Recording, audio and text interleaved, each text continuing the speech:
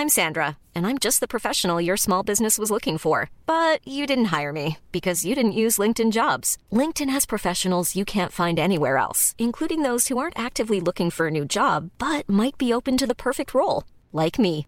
In a given month, over 70% of LinkedIn users don't visit other leading job sites. So if you're not looking on LinkedIn, you'll miss out on great candidates like Sandra. Start hiring professionals like a professional. Post your free job on linkedin.com/people today. From Decrypt Media, this is the Decrypt Daily, and my name is Matthew Aaron. Today on the show, green, oh beautiful green. The markets, they are green.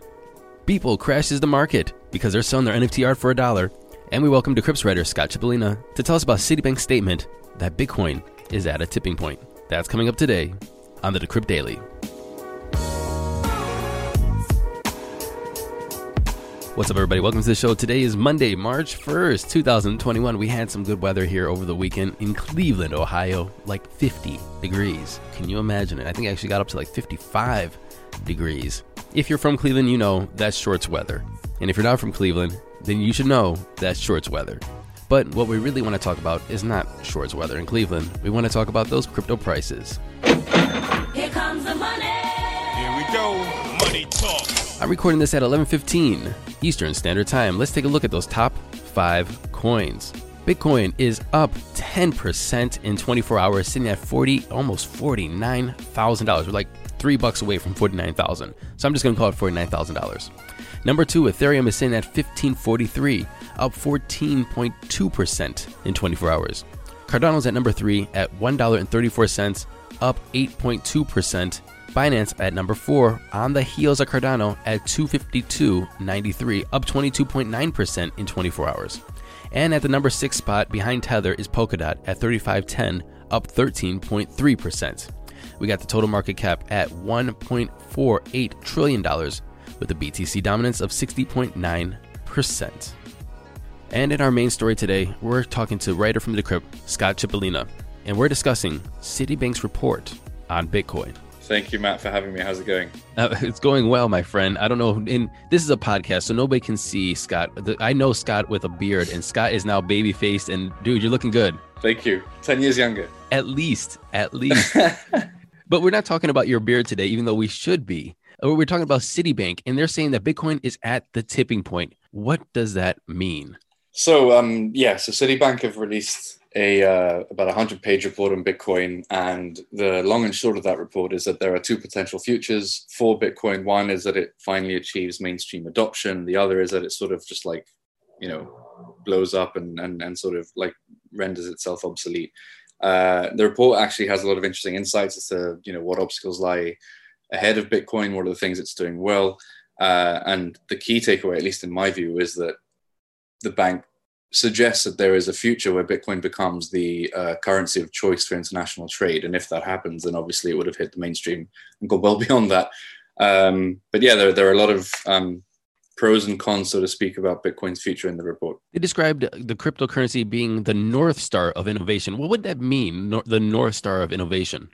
So what that means, it's a phrase that the Citibank employed throughout their report, which is that Bitcoin is the flagship cryptocurrency. That's actually a phrase that I enjoy using, but they sort of said that there is obviously a wide variety of crypto assets on the market today, but Bitcoin has remained the principal one. And the phrase that they've adopted to sort of communicate that is that it's the North Star of innovation within a very innovative market and industry in and of itself. You just mentioned that you said it was going to be for international transfers and international commerce. Possibly, because they said there is 2 choices, and basically, in summary, up or down. We get that. We're in the crypto space. We know we want it to go up, but there's 2 choices, up or down.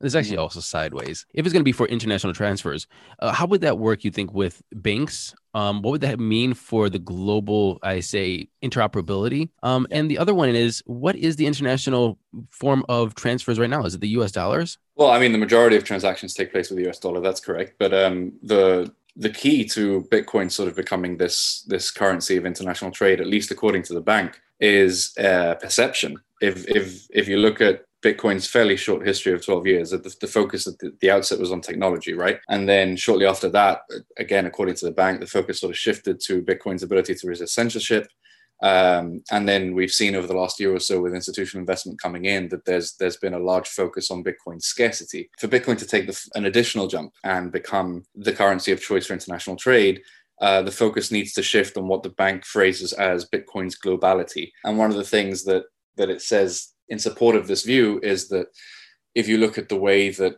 the traditional fiat system has worked throughout the majority of Bitcoin's history, it has worked independent of Bitcoin, or rather it's more accurate to say that Bitcoin has worked or has functioned independent of fiat currencies. But with some of the news that's come across over the last year, particularly PayPal's decision to start allowing customers to transact in Bitcoin, that line is beginning to blur.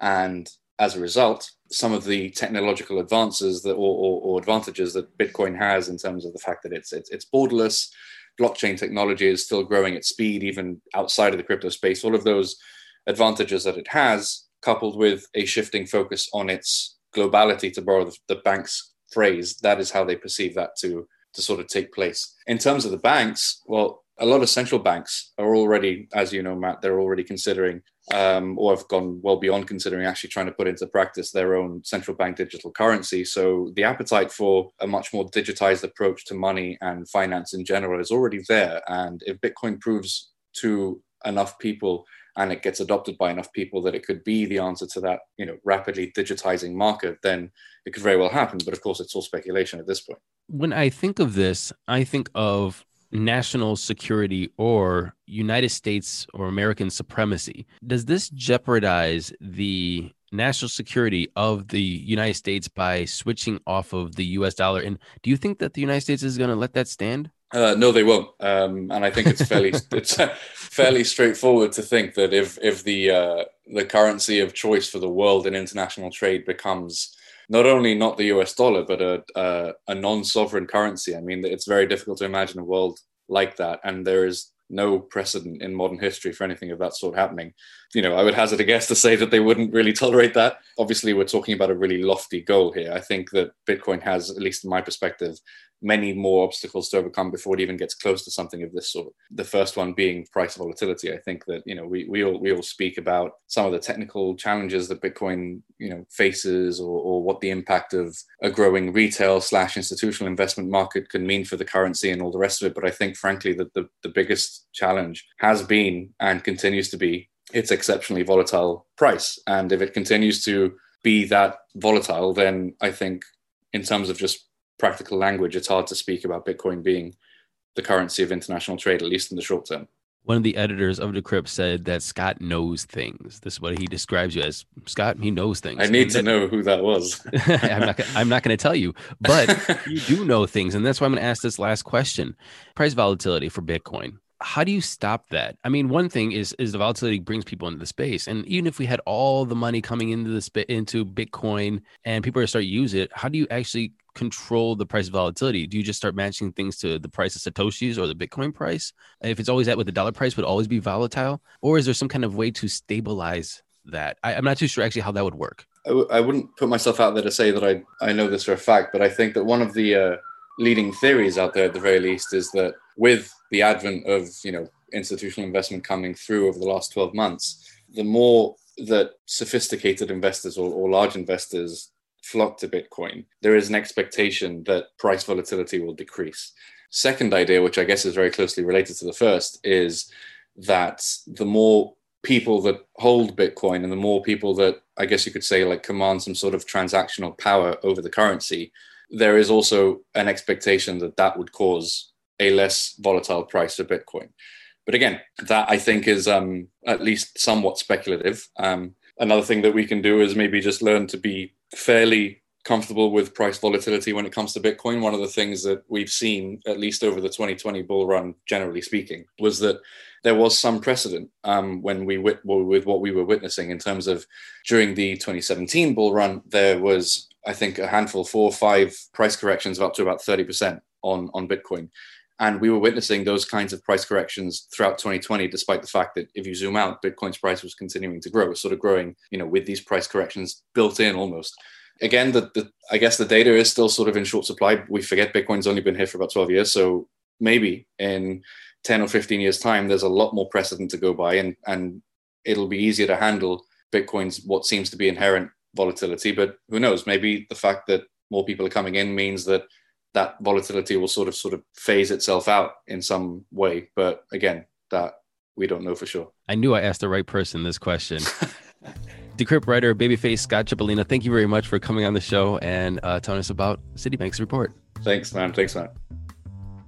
And in other news, Beeple is crashing Maker's Place by selling NFT art for $1. Now, why is this news? Well, I'm going to tell you. If you guys remember last week, Beeple is the one that is selling and killing it in the NFT space. We're talking about this NFT art being auctioned at Christie's in the first 10 minutes, getting bids of about $1 million.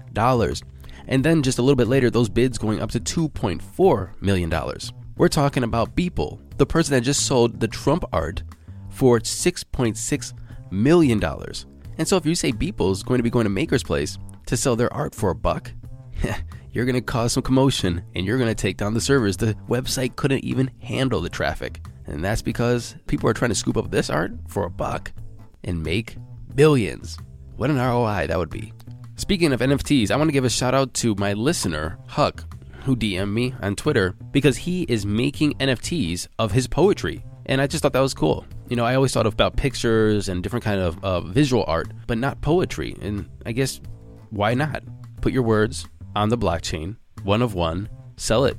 Anyway, his link is down in the description. Check it out and maybe start being an NFT poetry collector. MicroStrategy and Michael Saylor can't keep themselves out of the news. They purchased an additional 328 Bitcoin for $15 million in cash at the average price of $47,710 per Bitcoin. As of March 1st, they have 90,859 Bitcoins, which they acquired for $2.186 billion at an average price of $24,063 per Bitcoin. Michael Saylor knows how to BTFD. Robinhood, the place for retail investors, adding 6 million crypto users already in 2021. It's valued at $20 billion and it's preparing to go public. Well, it's also going to be preparing to pay a fine of a minimum of $26.6 million. But not because of GameStop. You would think that. That's probably going to be a whole other issue. But over trading outages that happened in March of 2020. And finally, Tether gives the middle finger to a $24 million Bitcoin ransom demand. So what happened was, on February 28th, a ransom demand was sent to Tether. And in this letter, it said it had information that would harm the Bitcoin ecosystem, in quotes, if the ransom wasn't paid.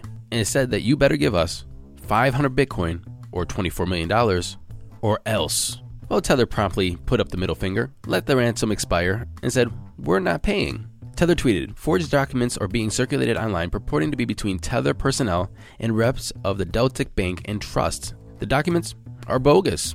So don't worry about this. It seems as though Tether has this under control. However, I will be paying attention to see if anything comes out that will hurt, in quote, the Bitcoin ecosystem. Thank you for listening to this episode of the Decrypt Daily. My name is Matthew Aaron. Don't forget to go to Apple Podcasts, like, subscribe, share, and leave us a comment. And you can also get a hold of me at matthewaaron@decrypt.co. Tomorrow we have a special show for you. Our new editor-in-chief, Daniel Roberts, is interviewing Mark Cuban. I'm looking forward to that conversation, and that's coming tomorrow. We'll see you then. Until then, happy hodling.